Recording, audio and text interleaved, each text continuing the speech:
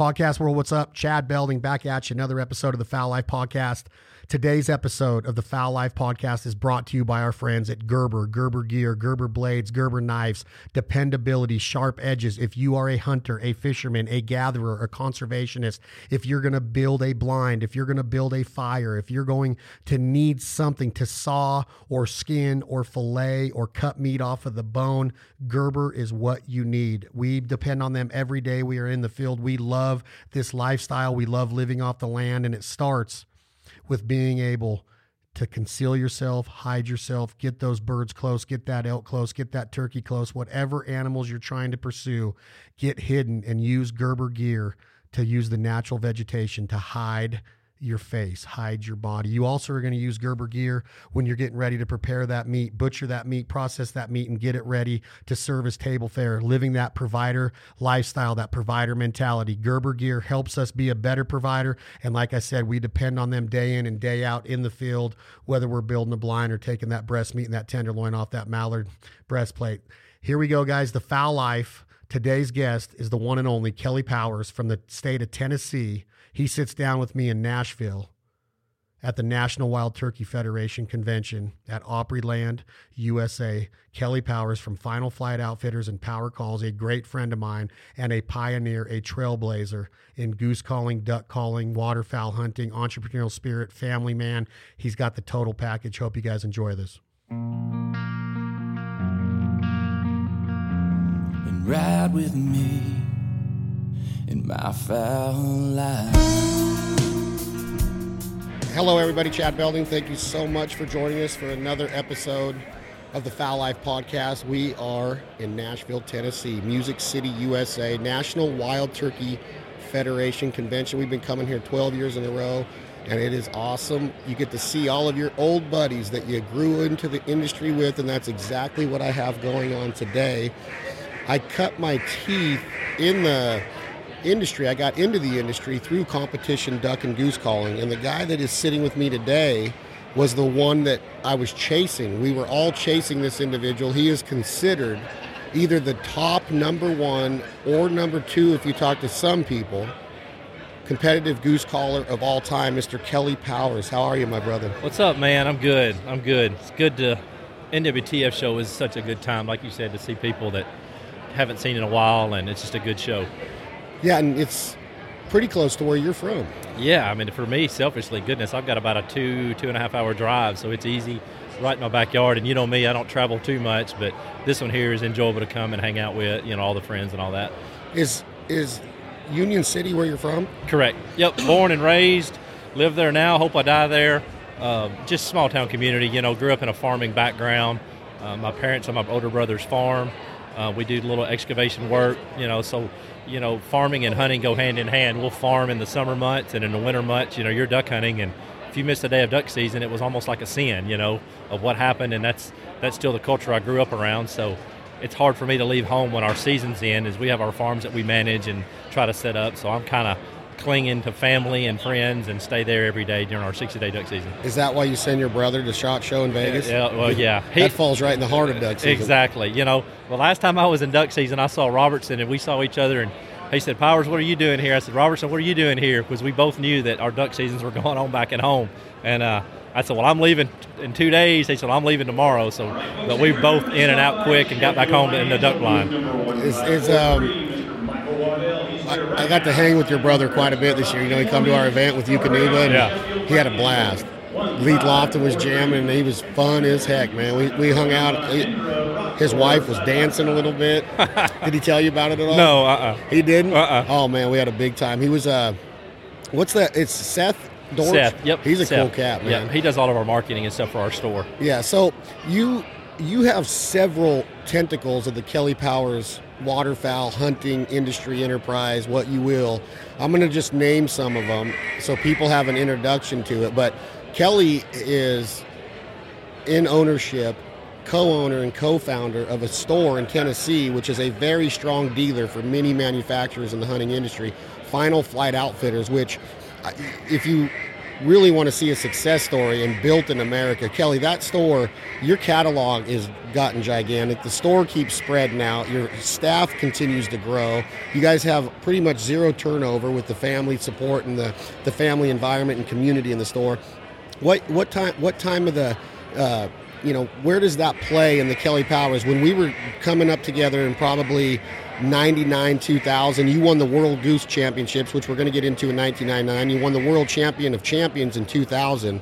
Did the store exist all the way back then? Yeah, we started, a lot of how our store got started is I was going to calling contests, and you were going to these events, and it seemed like a little bit of a void of what manufacturers were set up for the at these events. So my brother actually wanted to start setting up a booth because I was going to be there anyway. So we some of our first manufacturers were Higdon decoys, Duck Commander products. Phil and Miss Kay entrusted us to basically send us items that we sold on their behalf of the Duck Commander brand, and what was left over we would send back, and sometimes we would just keep them and warehouse them.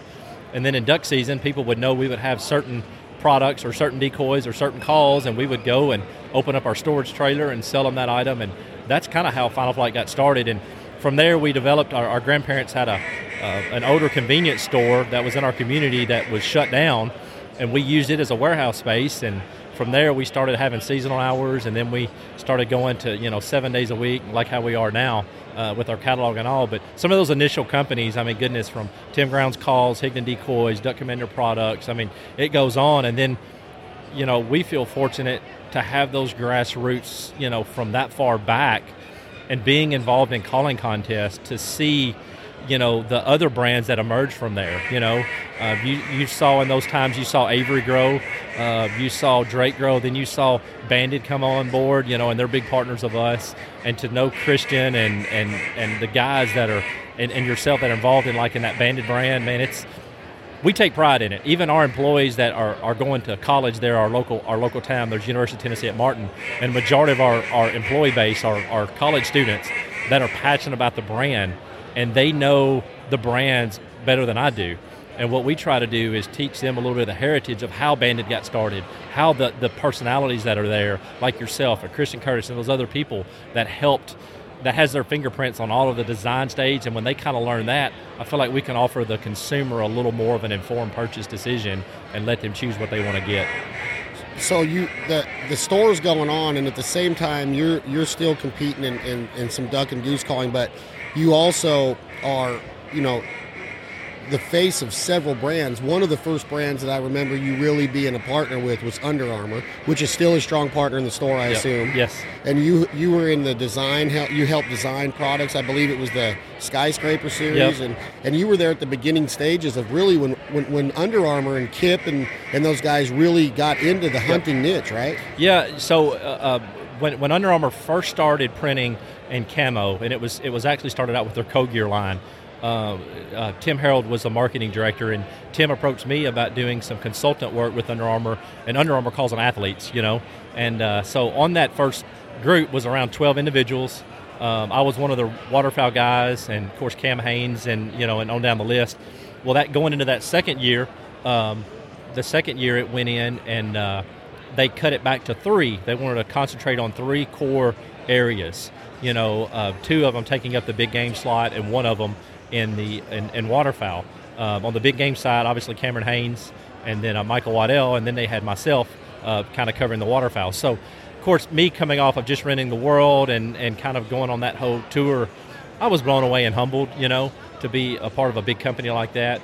And still that experience and those friendships with Kip and the guys there are valuable. And goodness, I was with those guys for, while they were doing waterfowl stuff for 10, 12 years. I think at one time they introduced me as their longest tenured athlete throughout the whole company at that time. But a lot of good friends there. And of course, they went more of a focused on in the last 2 years of just general hunting and not specific to waterfowl. And that was kind of their marketing focus now. And but they still make, as you know, man, this industry is on the outside appears big, but on the inside, goodness gracious, we may be competitors today, but we're all friends. And people ask me, says, well, what about, even from the game call standpoint, how about so-and-so calls? It's like, listen, man, it's a Ford Chevy debate. There are outstanding duck and goose calls out there. I know those guys. Bring your calls up here. Let me tune it. If you come to Final Flight and want a call, it doesn't matter what you want. We're going to custom. If you want it tuned, I'll tune it. Doesn't matter if it's your calls or Tim Ground's call. It doesn't matter.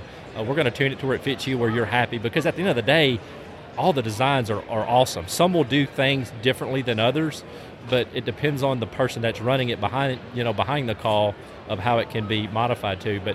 But yeah, the Under Armour days were very, very beneficial and a lot of fun, being a part of company and get to see some of their big names guys that they affiliate with. And then again, I keep saying, and at the same time, you are one of the most trusted, credible goose callers in the country because of your experience on stage, and you're proving yourself as a hunter now, which was always, Tennessee's not looked at as a Canada goose state. It's a duck that's state. Right. Fair enough. But you're in Alberta. You're all over the country filming, and at this time, take me through the transition. You keep bringing up Mr. Tim Grounds. Mm-hmm. Rest in peace, Tim. He Absolutely. was a mentor of yours. He was I don't know if he was a father figure, but he was dang close for a while, it seemed. He literally loved you. Yeah. But a lot of people were geared and tenured, from the Tim Grounds School of Goose Calling. But there was competition going on. Take me through that stage of your career, Kelley, of you're competing, you have a Tim Grounds call on stage, but then all of a sudden, the Rich and Tone Tim Grounds relationship, because of Mr. Butch Rickenbach, rest in peace, Mr. Butch, John Stevens and everybody, and Jimbo and Tim Grounds are all great friends.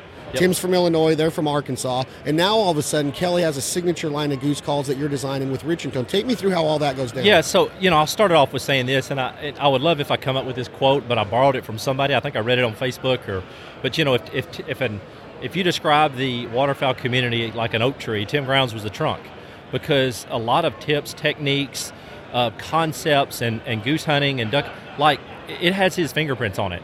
Not saying he come up with it, but a lot of times he perfected it or modified it and was credited to it. And if you look at the old, back in the 70s and 80s, and goose hunting concepts and techniques, especially calling, Tim was very instrumental and had a following under him. And if you look at where those guys are today, goodness, they're some of the best goose hunters I've ever had the honor of hunting with and learning things from. But starting out for me, I wanted to get into contest calling and just become a better caller and a better hunter more than anything. And first and foremost, I wanted some form of employment in the outdoor industry. And as crazy of an idea as it was, I told my parents when I graduated high school, I thought, goodness, if I could win, let's just say I were lucky enough to win the world, if that would cement my name on a resume to where I'm recognizable from some company owners, well, then if that gives me a leg up on the other person, well, then I'm in. And as crazy as it sounds, that's the path that I took. So I went down that route, won the World Goose in '99, and then won the Champion of Champions after that. And,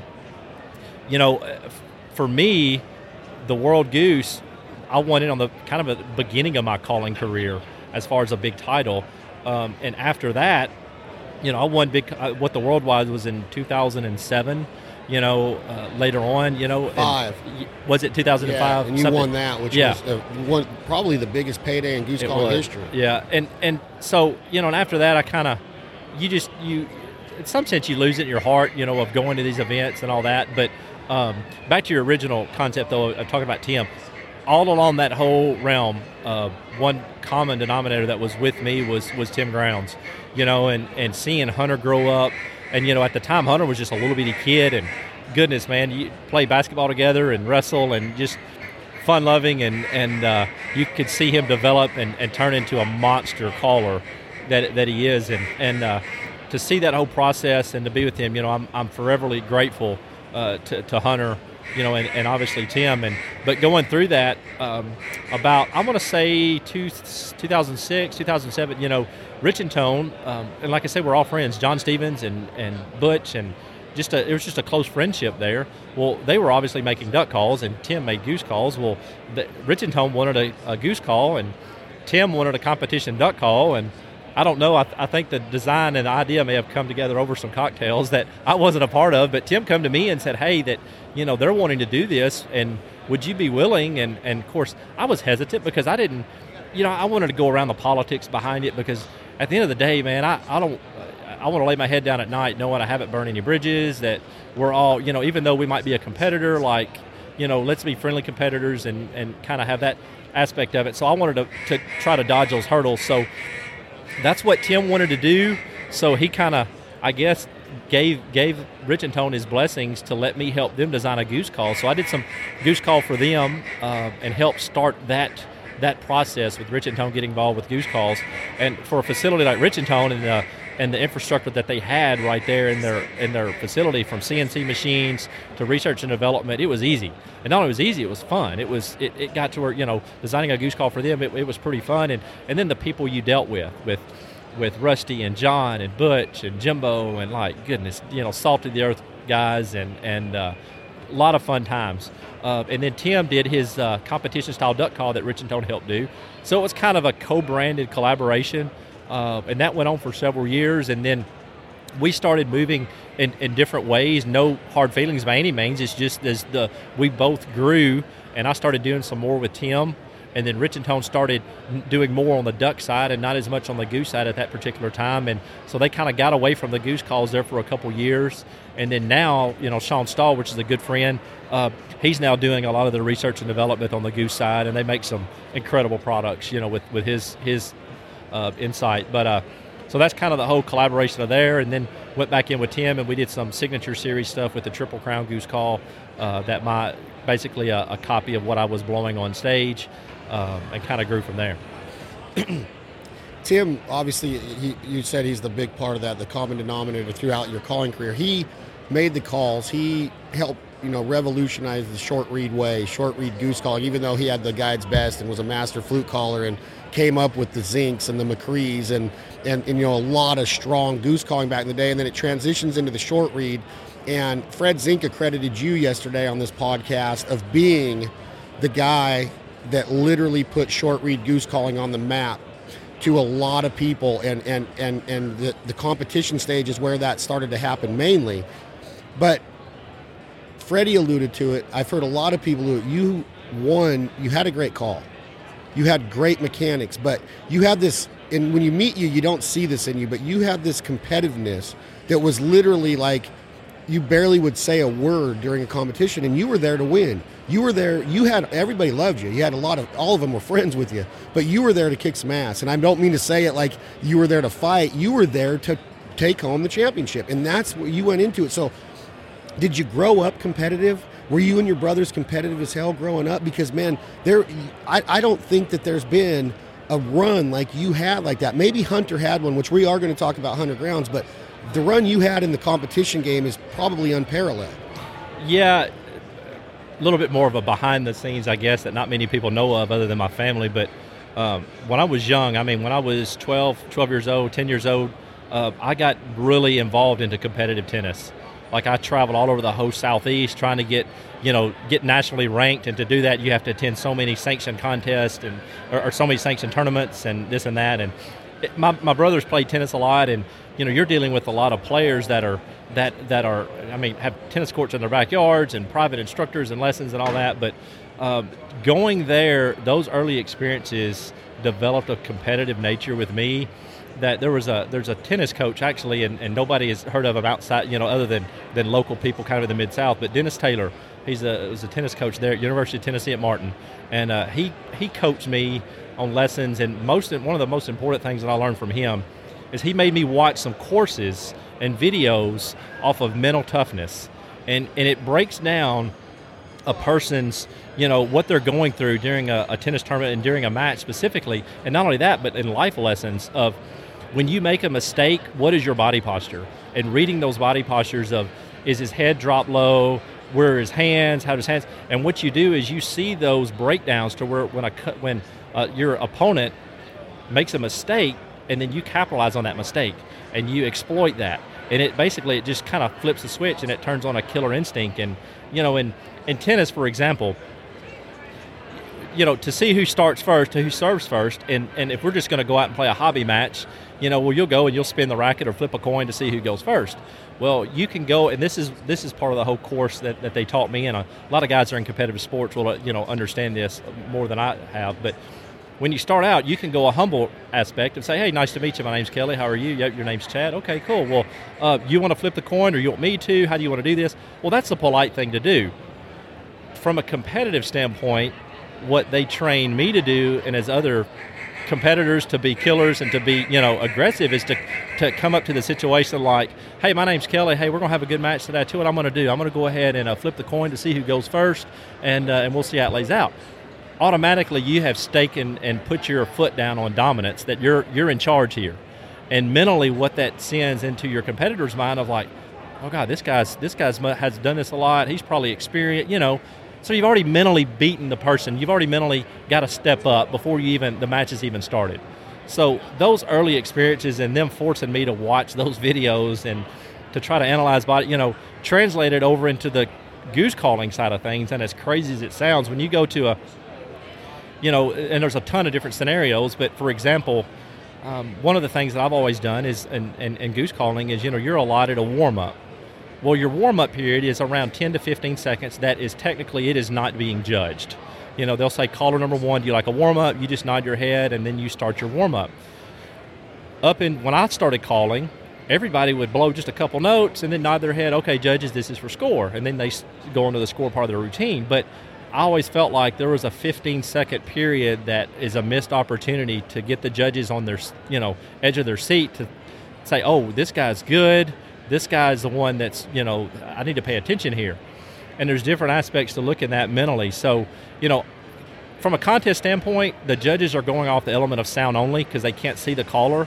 So they can't visually see how confident you are on stage, but they can hear it with what you do through the call. So by doing these little things on the warm-up, what that allows you to do is, I had a mini routine that I had in a 10-second routine, and I always would analyze my routine and think different parts of it that would probably score me better than the next guy. Well, I want to exploit that. I want to bring that out in my warm-up. And the biggest things the reason for that is, let's just say you go through the first round, you do normal, you call in well, then we go to the second round. All right, and all of a sudden, if you get to the second round and you draw the bullet, you draw caller number 1, which statistically speaking, if you draw number 1 in any event, if it's probably going to score less than a later number draw. And that's just statistics of analyzing no matter what you do. If you're in a call-off with 2 callers and you're caller number 1, generally caller number 2 gets is a little bit of a statistical advantage, whether he's a better caller or not. And I'm not interrupting you, but I want to explain, in competition calling, you got pills in a hat and you're back in the bullpen and you are with all the other callers and they walk around and you pick a pill. Happens in a all contest, even up to the World Duck in Stuttgart. The bullet is what you're referring to. Yep.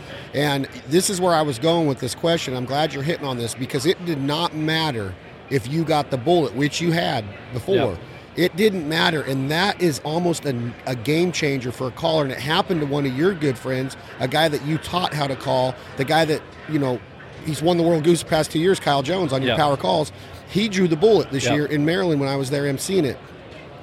You taught him that it didn't matter. Now tell me about that, what you're hitting on with the bullet. So this is what it doesn't matter. So let's just say, all right, I draw the bullet second round. And I've told Kyle this hundreds of times.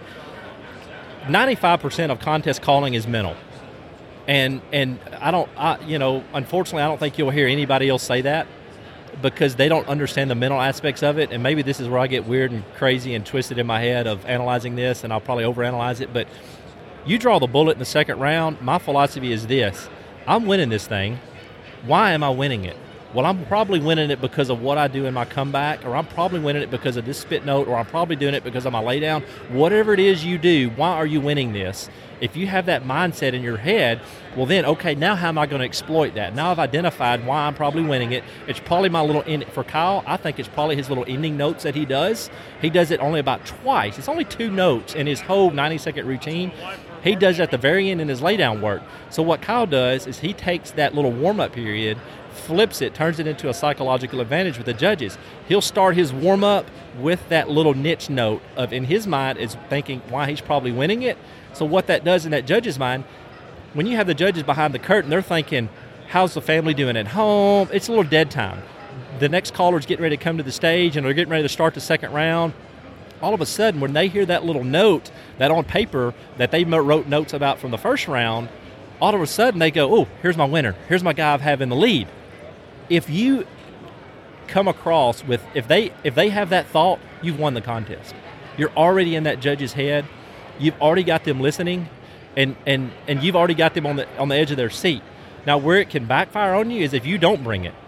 If you disappoint them or you mess up in the very beginning, well, you're done because you've already got it, But by letting them know, in my opinion, the way I've always done it is, hey, I'm the guy you got winning.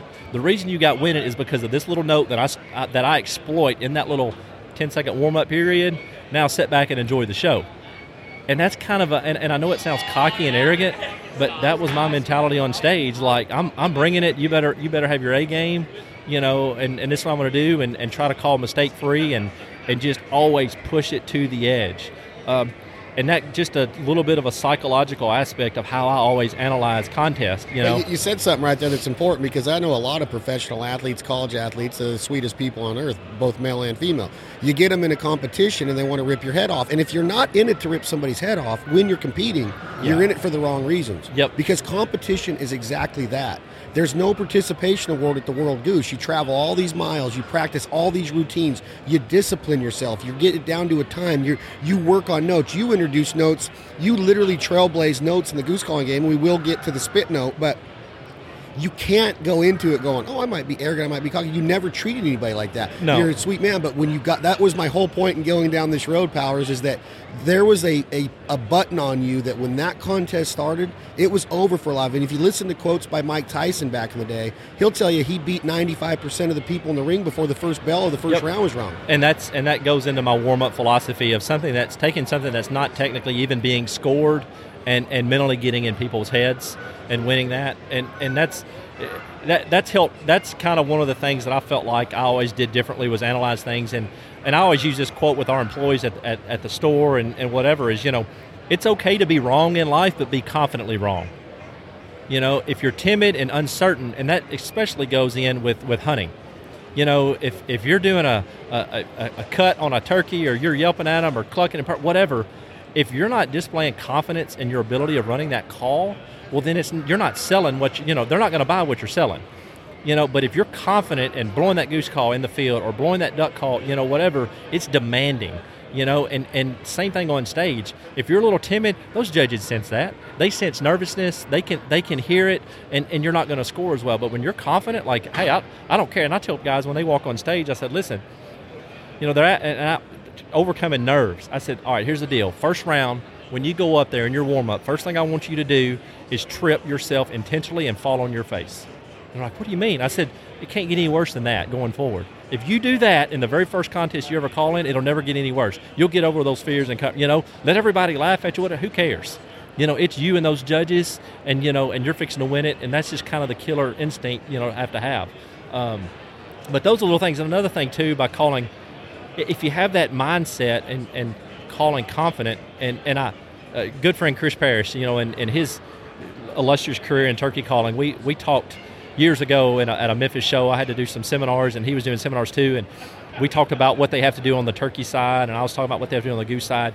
But what these turkey guys have to do to not be able to have warm-ups is so challenging, and it's another level of talent that we never had to do. We got a little warm-up period, a little cheater period, and that's why I so admire what their ability. But one thing for me, by having just a similar confidence level, is if you make a mistake, you cover it up. And you take a mistake that judges will perceive as a mistake and an accident, but turn it into like, that's not a mistake, that's what I'm meaning to do. The U.S. Open, I'm going to say it's in 2003 maybe. I was in the lead big going into the final round.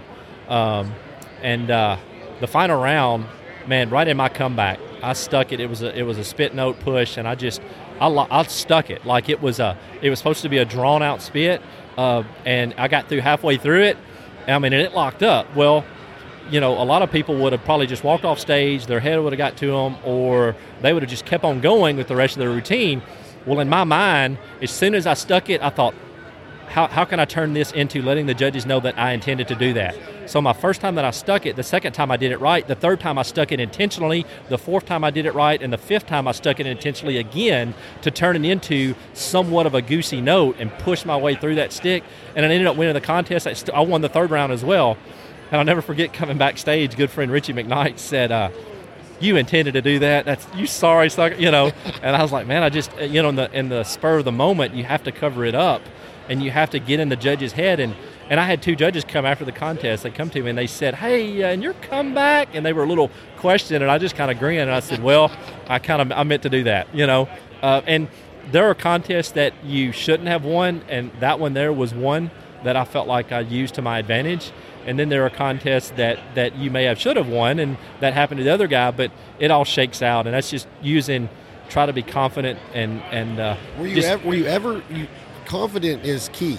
Were you ever intimidated? Because when I say this, you were going against the best of the best, from Tim to Foyles to Stahl to Big Sean to Phil Hudnall to Josh Newweiler to you name it, Sean Mann. You've beaten them all. Okay, there's a handful of goose callers that can say that. You've beaten them all. Hunter Grounds, you've beaten Hunter, who is the other guy that I started this off with, saying that you're 1 or 2. He's the other one, in my opinion. Yep. He's amazing competitor. Absolutely. Amazing. You beat him lots of times. So were you ever intimidated when you go into a show or a contest and you saw who was entering it? Did you ever get nervous? One of the first contests that I did well in was Illinois State. I was in the lead going into the final round. Or it might have been after the first round anyway. But it was a deal where they had the scores posted so you could see what score, you know, how you were doing as the contest progressed.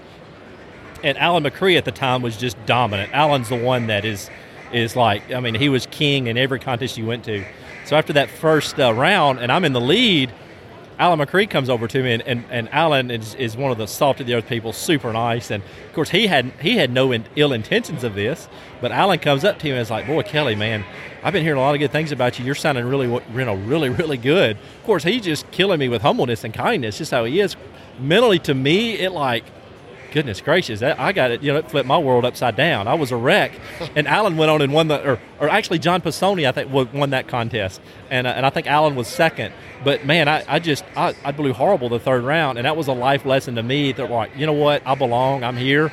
You know, I can do this. And just tried to block out the mental noise and just worry about it. It's me. You know, all these guys are dear friends. I'd do anything in the world for them. They'd do anything in the world for me. But when it comes on stage, hey, man, I'm here to win, you know, but as soon as this thing is over and if they announce me in second place, I'm giving you a big old hug for winning, and we're going to go out and have dinner and we're going to have fun, you know. Yeah, in the back of my mind, I'm thinking, dadgummit, I know I can beat that guy. I would have judged it this way, you know, all that. But I keep those thoughts to myself because at the end of the day, that's just my opinion. And in goose calling, you know, there's 5 opinions back there, whatever. So you let the chips play out and you go to every event, and you try to just be consistent with what you do. And that's where I failed as a competition goose caller, because I had the guts to get on stage. I didn't care if it was Powers or Trinan or whoever. That's right, I mean, I competed in the worldwide, got 4th, which was amazing to me. Yeah, no. But I'm not bragging. I'm saying this. What failed me is that I went against and you tell me if I'm wrong here, Kelley. You can't worry about your competition in business. You got to get up and put your blinders on and focus on what you're doing. As soon as you start trying to figure out what everybody else is doing, you're going to get lost. Absolutely. And you're going to get left behind. And that's what I did as a competition goose call. Oh my God, I can't do a spit note like Kelley. I can't do a train moan like. Doesn't matter. And that's where a lot of goose callers fail, is that they're standing on deck, and John Stevens is on stage and stuck out. I'm on deck. I was 100% beat, eliminated in the first round before I hit my first note of my warm-up, because I go, oh my God, I can't come anywhere near that, when I should have just been like, go do you, and let the judges sort it out. And a good example of that is good friend Scott Trinan. You know, we go way back and call together in 2-man teams and won the 2-man world together. When I was done at the World, and when Scott come on board, and he come on board kind of when I was, you know, toward the end of when I was calling. But, you know, Scott won the World Live Goose 3 years in a row. And the guys that know Scott well, Scott is a finesse caller. It's what he does the best. Like, he is unreal finesse calling. You know, as far, if you were to say, hey, go do a bunch of fast stuff, whatever, well, he's not going to be in the top 2 or 3 best callers in the world of going fast and speed. But and I always told Scott, I said, it's okay. Only show them what you do best and highlight that, and let's water down the rest. So, like, your fast stuff, don't get into it just a little bit and then boom, back out of it. Because if you keep elaborating on that and prolong that period in that fast section of calling, it's going to show weakness. It's going to display a little weakness on your routine, and it's not going to score as good. So do what you have to do to get in it and then get out of it. So have more emphasis on finesse and all that. goodness gracious, he's got such a bright mind. He comes up with little niche notes and sounds and all that, and it's what he does best. And I always use this term a lot, just stay in your lane. Know what you do best, stay in your lane, and become an expert at it.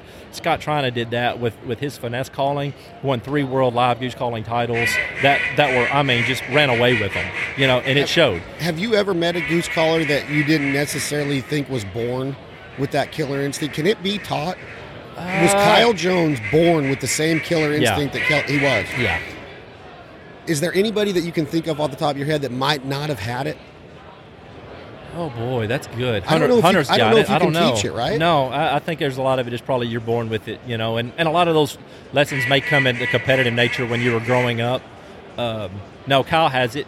Sometimes with Kyle, he called in just this last year, he called in a event before the World, and it was like a team event or whatever, and his fiance was sitting beside me, and after he got done calling, she looked at me and she said, "That was horrible."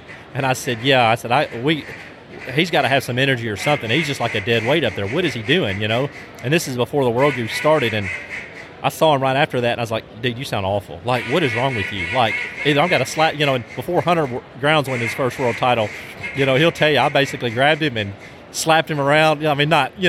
Playfully, like try to get him pumped up. Like, you go win this thing. Go do what you do, and you go win it. Don't worry about anybody else. You're the best up here. You go knock the doors down, and you win it, And having that mindset and getting that guy pumped up, forget everybody else. Because at that time, your friend, and I told Kyle this, you're humble off stage. You're friends with all these guys.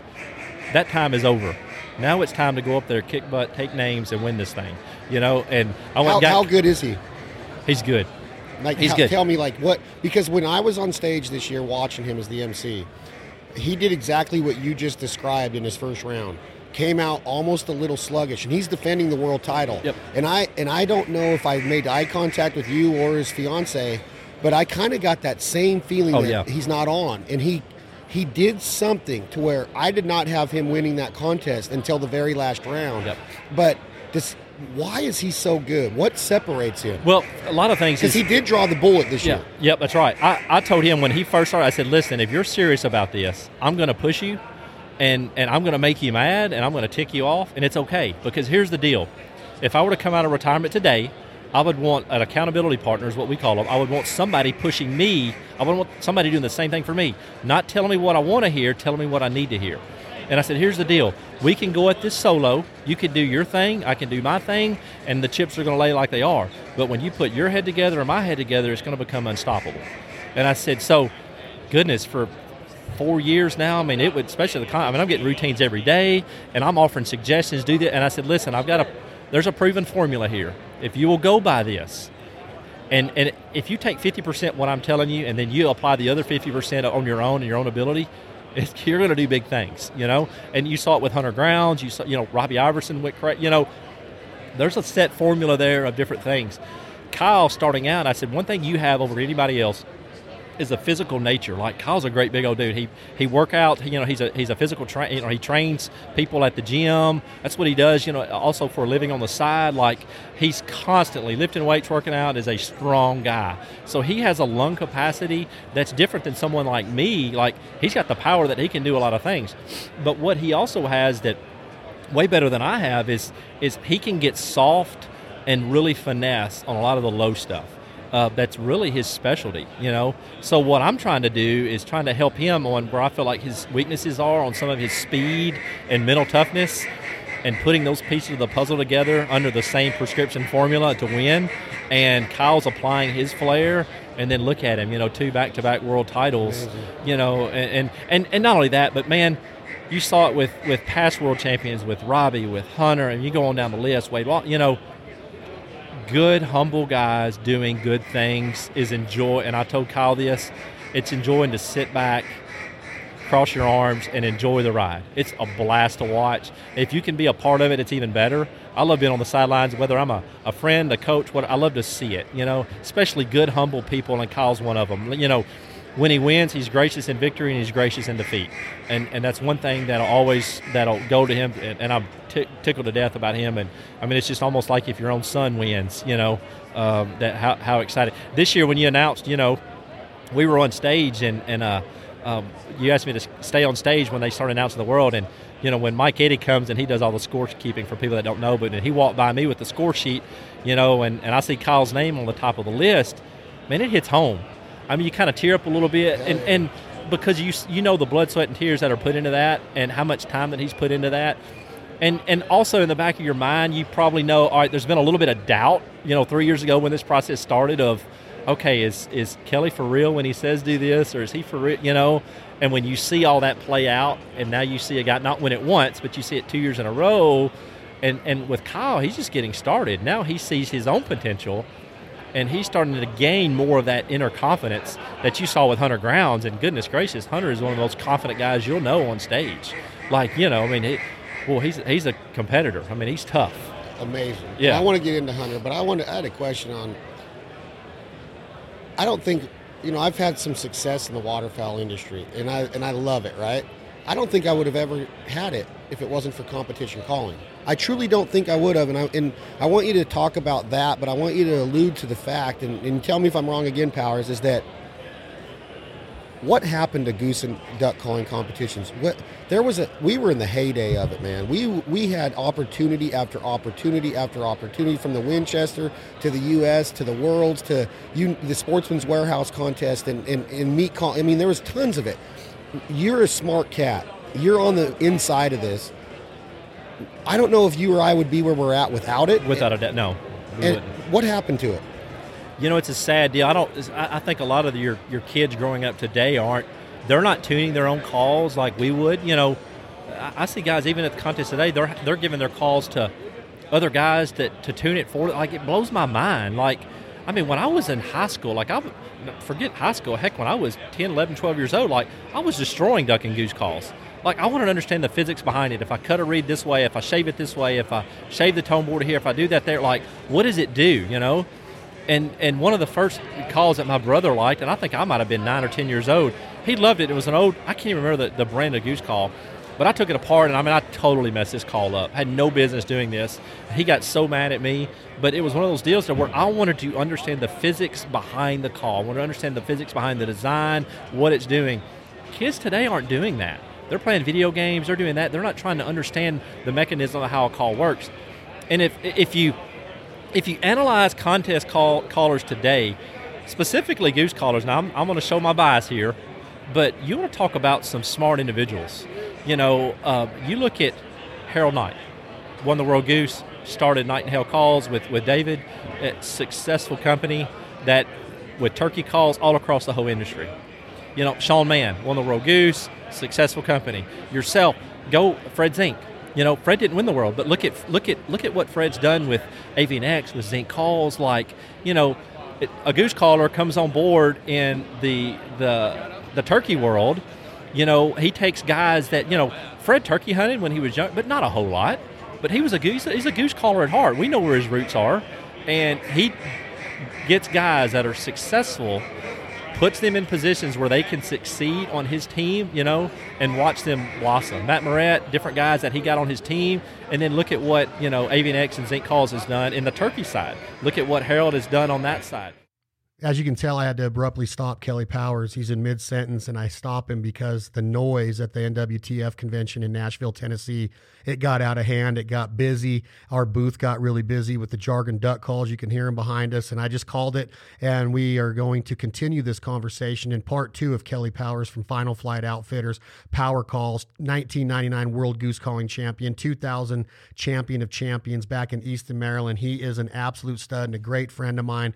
So he is going to have part 2 coming up very soon on the Fowl Life podcast. I hope you guys enjoyed his story so far. I'm excited for what is in store for us down the road with Kelley Powers. He's got so much more to tell us.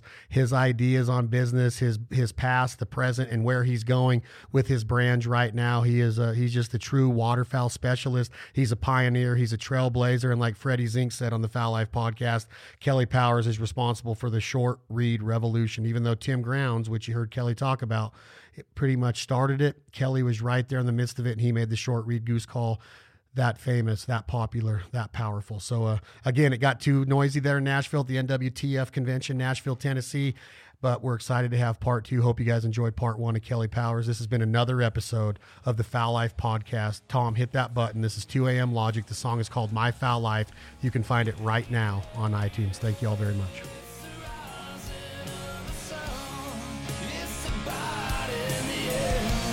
Yeah.